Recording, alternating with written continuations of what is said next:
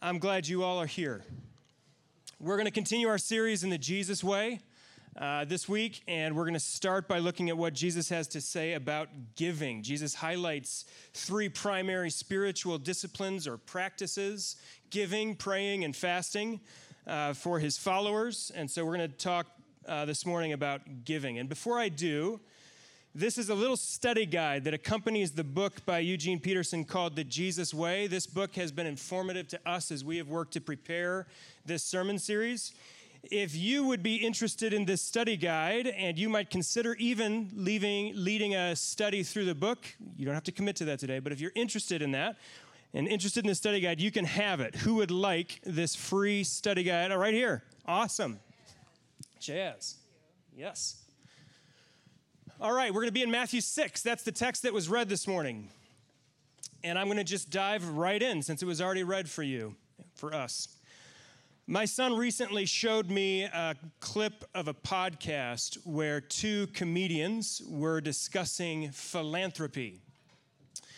And one of them, it was Tom Segura and Bert Kreischer, and I'm not commending anything to you, but take it for what it is. One of them, Tom, had recently been featured in an article for giving $40,000 to a children's hospital. And his friend, Bert, was asking him questions about why he did this. And Tom's answer is basically, when I started to do well professionally, I felt a responsibility to do something charitable. And Bert's response was, well, now I got to find a charity. And he starts to, as he starts to consider that, he says, I think about me a lot. I think about me a lot. Then Bert finds out that for giving $40,000, the Children's Hospital gave Tom an award. Then the rest of the segment is Bert trying to find a charity to give to, and he asks Tom how it works. Do I just call the hospital and say, hey, I've got 40 grand I want to give you. Can you line up an award for me? If I give 80 grand, do I get a bronze statue of myself in the hospital? Tom explained that he didn't give the money for the award. Over the course of several months, he made small donations, and eventually the Children's Hospital called him and said, we would like to present you with this award. Can you come by?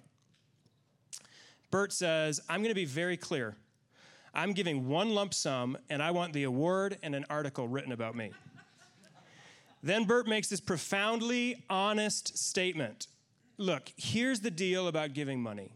You only do it to feel good about yourself, right? It's a reward for yourself. No one gives money when it hurts. No one's like, I'm donating all my money, and now I can't live. It's a thing you do so you feel good. You want the payoff, right? Then he makes an offer to donate a lump sum to any charity in Tampa that will give him an award and an article. Now, what's great about this exchange is that Bert is just being honest about philanthropy. When people give money to those in need, there is always a component of self-interest involved. And in fact, Jesus, in this text and in all of his teachings, would fundamentally agree with that. He would say that's true. When you do something kind, when you do something good, there is some element in there of self-interest, and Jesus doesn't condemn that, actually. In fact, it's how he starts this central section on his famous Sermon on the Mount. He starts with this assumption: don't lose your reward from your Father in heaven. So in all of these practices, whether you're giving or whether you're praying or whether you're fasting or whether you're just doing good works in the community, don't do it in such a way that you lose your reward. What's the other way of saying that? Do it in such a way that you gain your reward. Do it. Do these things and do them in such a way that you gain your reward. So we're going to look at just four quick truths that Jesus says here in this short segment on this profound sermon. First, the first observation is, obviously, we want rewards. We want rewards. Is it okay to just say that? We want rewards, right? We do. We naturally do. Jesus agrees with this prevailing philosophical assumption of his day. We are all motivated by our own happiness. That's what people pretty much agreed to at the time that he was preaching this sermon. If you find yourself recoiling against that idea, it's only because you've been influenced by another philosophy that is actually contrary to scriptural teaching. Throughout the entire Old Testament, it's assumed that we ultimately want to be happy. ultimately we as people want to be happy. This is first seen in the Garden of Eden. You could reframe the conundrum of Adam and Eve by saying they were looking for happiness. Adam and Eve were fundamentally looking for happiness. And God told them, this is what happiness looks like. You can eat freely in this garden of anything you want except this tree. And if you do this, you will be happy and you will live forever. And if you don't, you disobey me, you eat from this tree, you will not be happy and you will ultimately die. And the serpent came to them and tempted them with this fundamental question: what will ultimately make you happy? That's what was at stake for them in their minds as they were pondering this. And ultimately, we know the story. They chose the wrong tree and they went their own way. Did it ultimately make them happy? No. Probably in the moment it tasted good. We know that about sin, right? For a moment, it feels good. For a moment, that forbidden fruit tastes good. And so for a moment, it might have made them happy, but did the happiness last? No. And so God was proven just there to be a truth teller, to be good to his word. And he was merciful and gracious to them and didn't kill them right away. They still lived a long and ultimately probably happy life. But throughout the rest of Old Testament scripture, we're going to see time and time again God coming to his people and saying, if you will just trust me and follow me, I will give you the happiness that you long for. And if you don't, you will not receive the happiness that you long for. And the story of humanity that's told throughout the Old Testament is the story of us trying time and time again to find our own happiness, our own way, and never succeeding. But that's what we're after. We want to be happy. And ultimately, we want to be rewarded. We don't have time here to look at the hundreds of passages where we see this, but it's in every book and in every genre in the Old Testament. It's especially in the wisdom literature. Psalm 1 starts out with the promise that the one who delights in the law of the Lord will be like a tree planted by streams of water, and in all he does, he will prosper. That's a promise for happiness, reward. It's a reward promise. Again, in Psalm 23, perhaps the most famous psalm of all, it concludes with a picture of God preparing a huge feast for those who trust him and anointing their heads with oil and causing their cups to overflow. And the promise of that psalm, the Lord is my shepherd, I shall not want. The promise of that psalm is that if we will trust our good shepherd, we can walk through suffering and even death itself and ultimately find true happiness. Happiness, reward, will survive the valley of the shadow of death. So when we fast forward to Jesus' day, by the time Jesus shows up, this is the prevailing understanding of human motivation. We are in this for our happiness. It was also the prevailing thought of Greek and Roman philosophy. Everyone understood this, and it wasn't considered a bad thing. It was just a human thing. And everything you do, whether it's a good deed or a bad deed, at the bottom of your motivation is a desire ultimately to be happy. And it wouldn't be until the 3rd century BC that this idea would be challenged, and it would be challenged by the Stoics. The Stoics taught that the only way to be truly moral when doing the right things was to do those things purely out of duty and to remove all self-interest from the equation. If any of your deeds were influenced by self-interest, those deeds were then tainted and stripped of any moral value, no matter how good they might seem. It's the only truly way to be virtuous.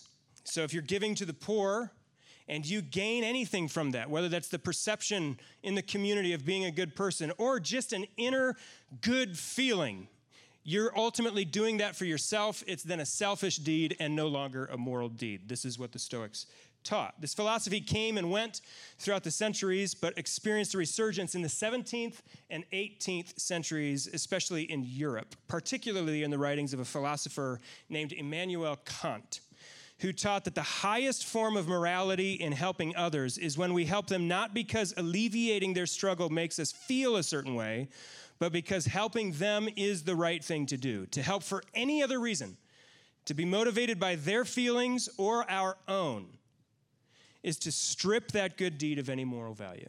So if I give to you because it makes you feel good or because it makes me feel good, I'm ultimately giving for selfish reasons, and it is stripped of moral value. Today, in the West, that philosophy actually carries a lot of weight. That's why when those comedians are talking, Bert's comments are seen as the humor and a joke when he says, ultimately, when we give to feel good. That's considered a joke. We're not supposed to feel that way, right? That's why it's a punchline, because we're not supposed to give to feel good. But ultimately, we do give to feel good. And that's not bad as long as we're doing that in the right way, and Jesus is going to explain this. So, according to Jesus, we want rewards. We want rewards. The second observation he makes, or the second observation we can make from what he says is, we even give money to get rewards. We give to get. People do this. So Jesus says, when we give money, he doesn't say if you give, when you give. Verse 2, thus when you give to the needy, sound no trumpet before you as the hypocrites do in the synagogues and in the streets, that they may be praised by others. Truly I say to you, they have received their reward. When you give to the needy, you are giving for a reward. Jesus assumes this. He doesn't say not to do this either.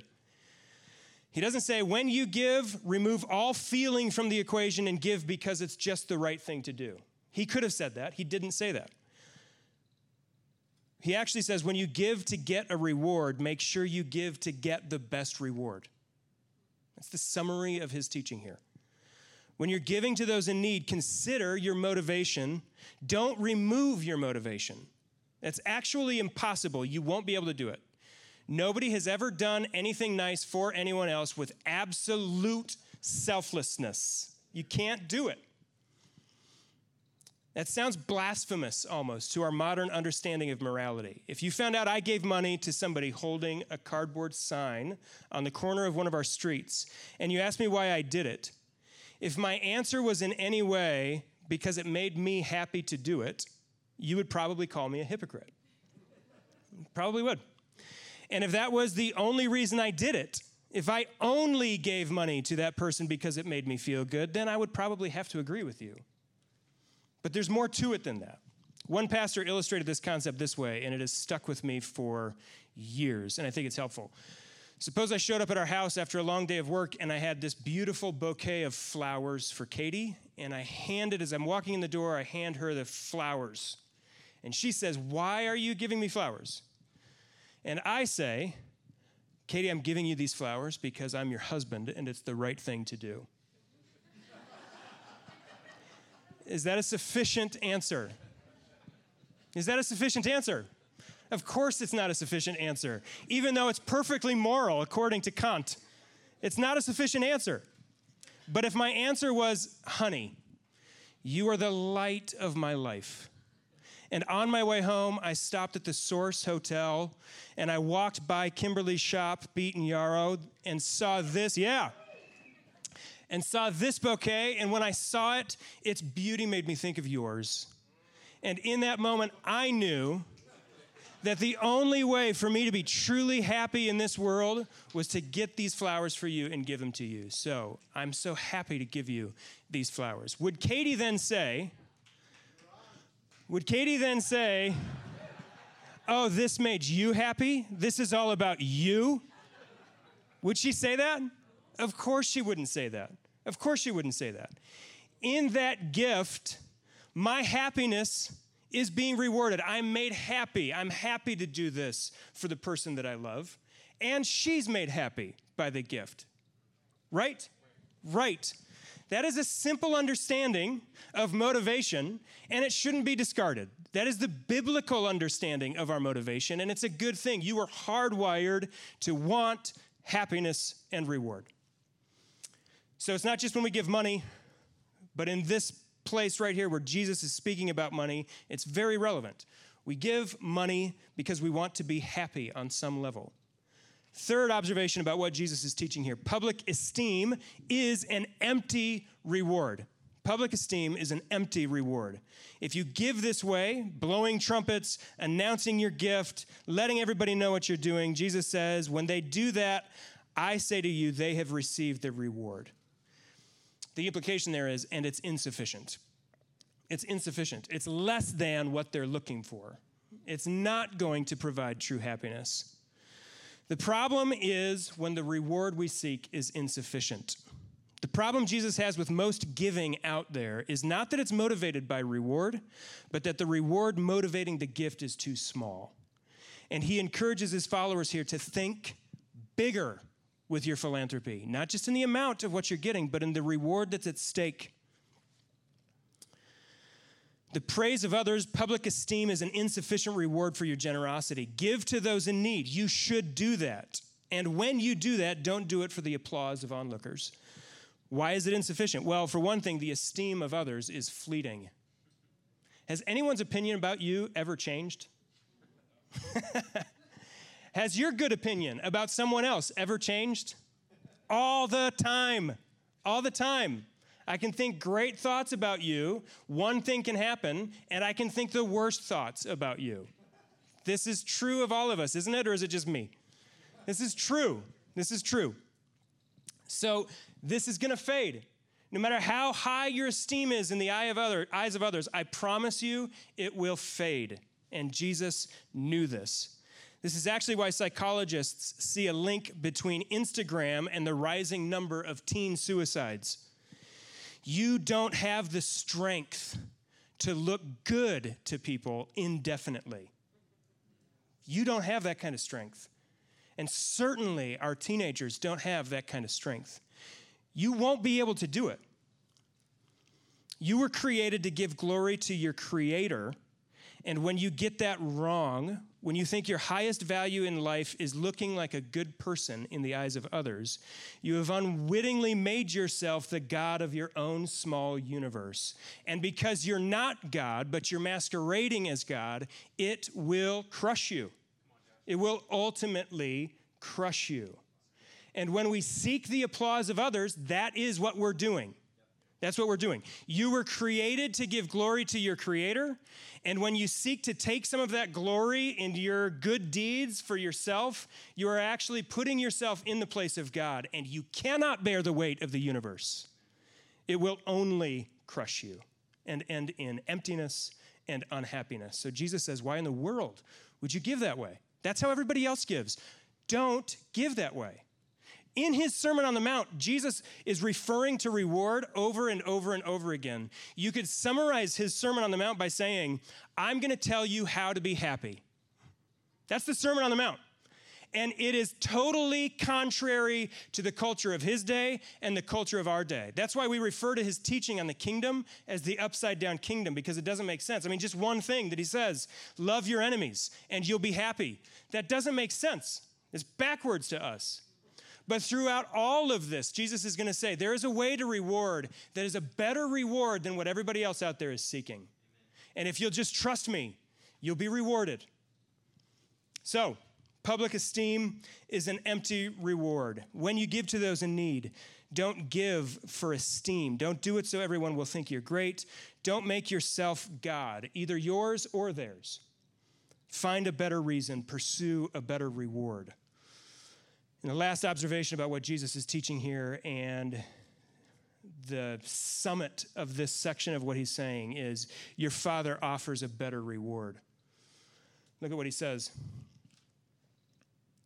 Truly I say to you, the end of verse 2, they have received their reward. But, verse 3, when you give, when my followers give, if you want to give the way Jesus, this is how I give. If you want to give according to the Jesus way, do not let your left hand know what your right hand is doing, so that your giving may be in secret, and your Father who sees in secret will reward you.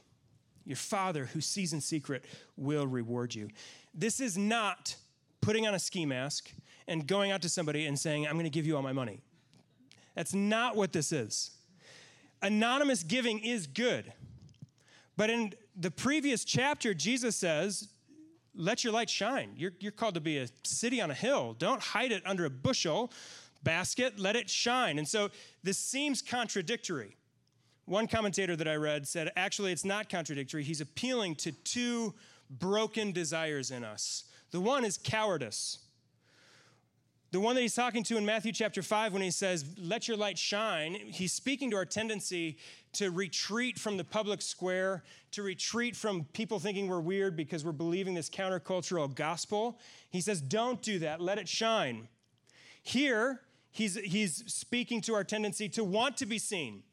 And he's saying, don't give that way.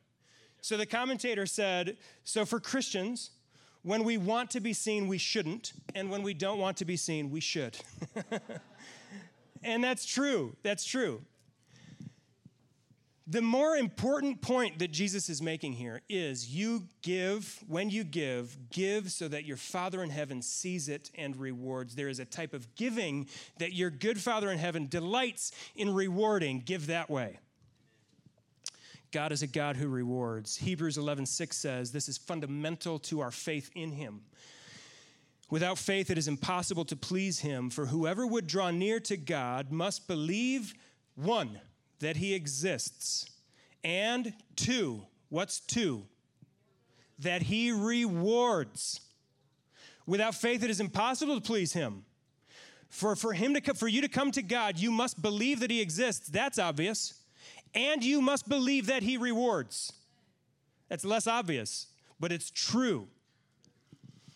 So your Father in heaven rewards, and he knows better than anyone how to reward you. Why?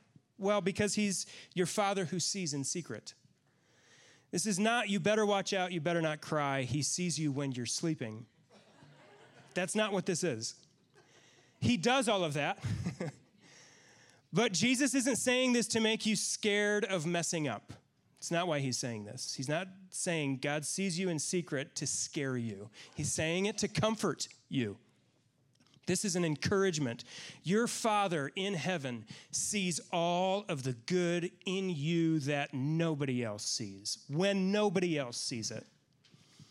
He appreciates you to a depth that nobody else does. He esteems you at a level that is higher than all of the public esteem you could ever get. That's how he sees you.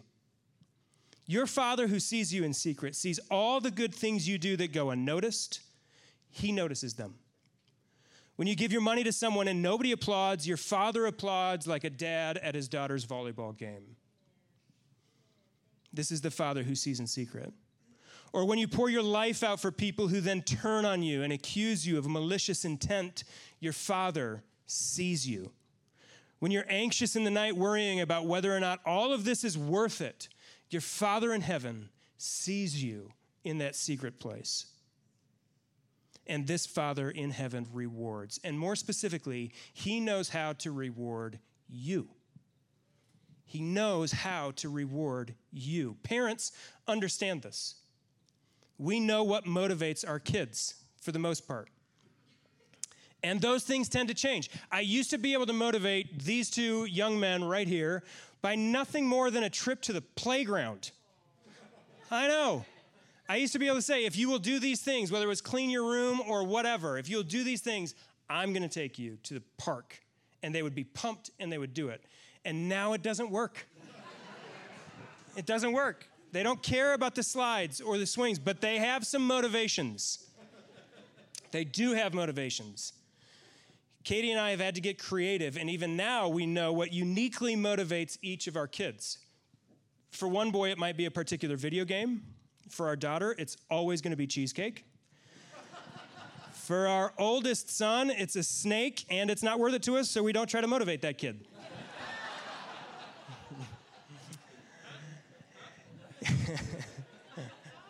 I love you, Jason.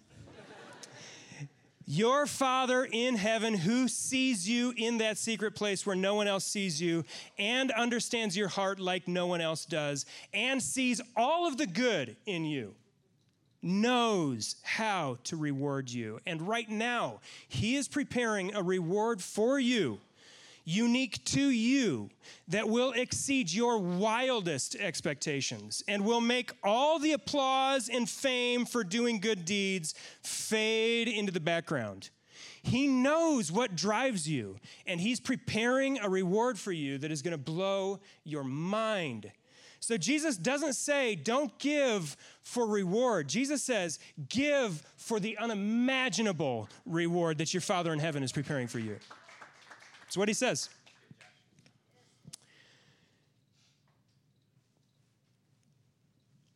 there's even more here.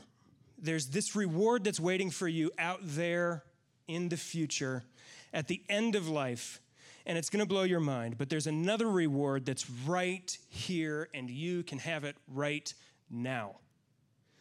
In Matthew 25:34, Jesus gives us a picture of that last day when the Father is handing out rewards. Rewards for those who listened to what Jesus had to say and followed him and believed him, and rewards for those who didn't. He's handing out rewards, and this is what Jesus says.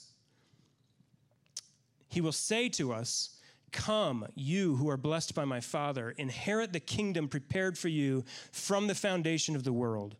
For I was hungry." There's the reward right there. There's the reward.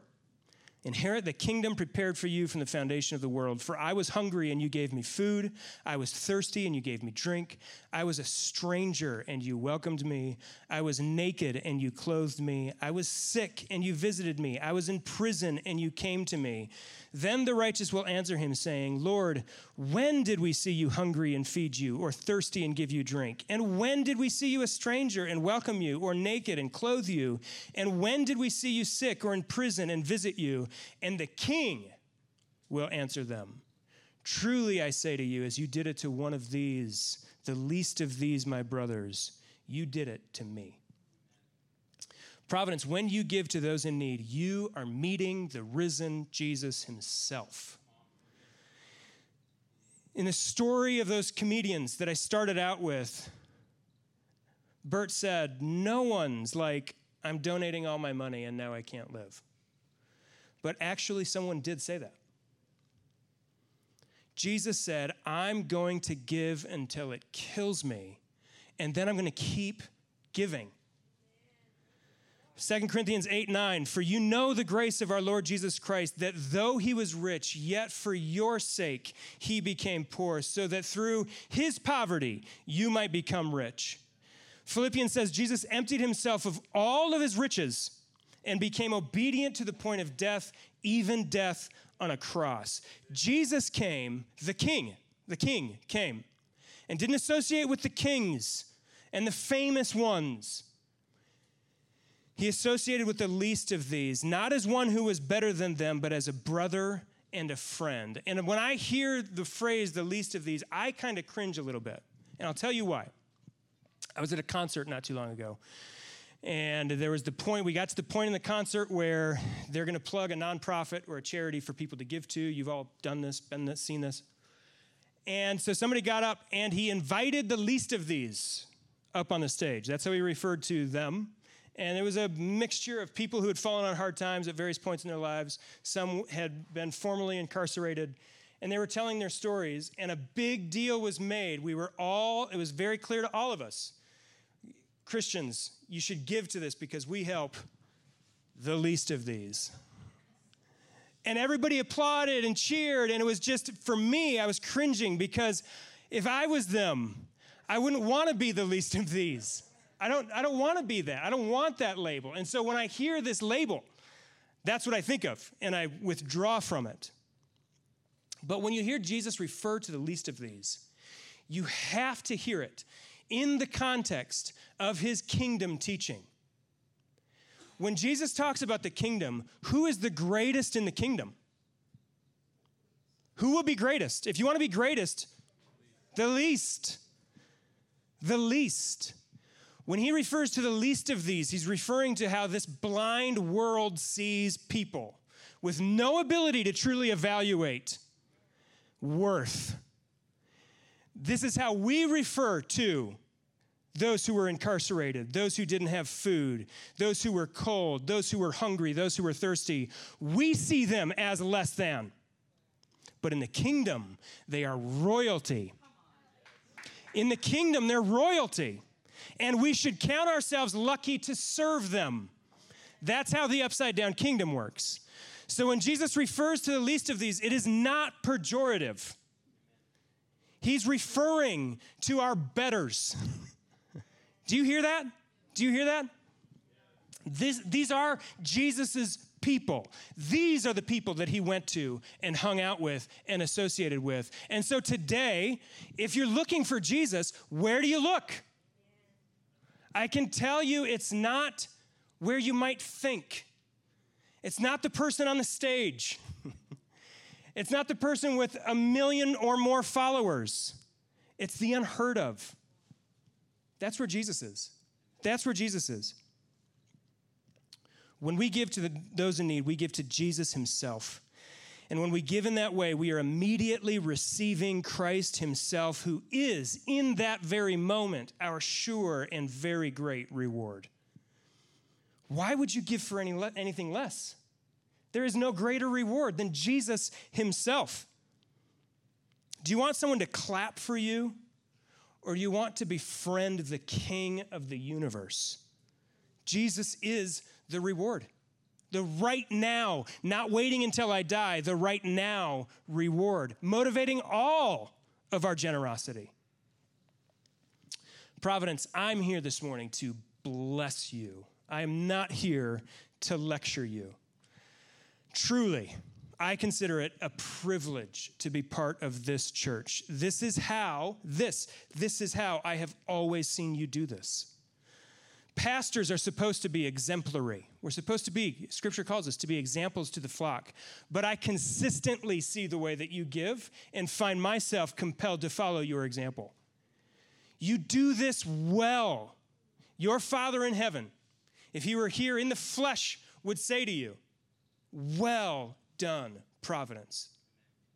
I don't see this as a lacking area for you as a church. I don't feel like I'm here to correct you. I'm here to remind you and encourage you and to say, keep on doing it. You're doing a great job. Why do we have over 60 Venezuelans worshiping with us this morning? Why? Why do we? It's because Jesus went to his people in a distant country, people who were facing hardship, and he said to them, come with me. And over the course of weeks and months, he led them through treacherous jungles and over raging rivers and across scorching deserts, all the way to Denver, Colorado. And he said to this group of 60 people, I have friends in Denver who will welcome you with open arms. And the Jesus who walks among our Venezuelan brothers and sisters is the same Jesus that we worship as God himself. And he is our treasure, and he is our very great and everlasting reward. And when we receive them, and to the degree that we receive them, we receive him. The reason they came is because God saw you in the secret place.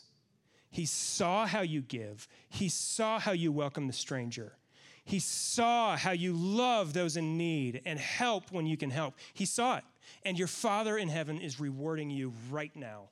Right now. So go shout it in the streets that if you feel like a stranger, like you don't have a home, like you don't have a family, we, the people of Providence Bible Church, will open our doors to you. We'll open our arms to you. We'll open our wallets to you. We'll open our refrigerators to you. We'll open our very hearts to you. And we will treat you with the respect and honor and dignity that your royalty deserves. For though you may be seen as the least of these, we see you as the greatest in the kingdom of heaven. Why? Because ultimately, when Jesus' people give, we give to receive a very great and everlasting reward. Let's pray. Father, I pray you would just continue to let this fire in us, this holy fire, burn, that we would continue just loving the way that Jesus loved and live the way that Jesus lived. Father, I pray for those times, even in my own heart and in my life, where I am seeking the lesser reward, and that happens to me plenty. Father, I pray you gently correct me, bring it to my attention so that I can repent of it and seek the greater reward. Father, I pray for us as a church that we would not squander this opportunity that we have right now. Right now, we've been given opportunities all along the way, and this is the latest one, to love these brothers and sisters from Venezuela. I pray, Father, that you would empower, equip, bless us to be able to be a blessing to them so that it would overflow from our lives and into their lives, and may they find home here. We ask this in Jesus' name, amen.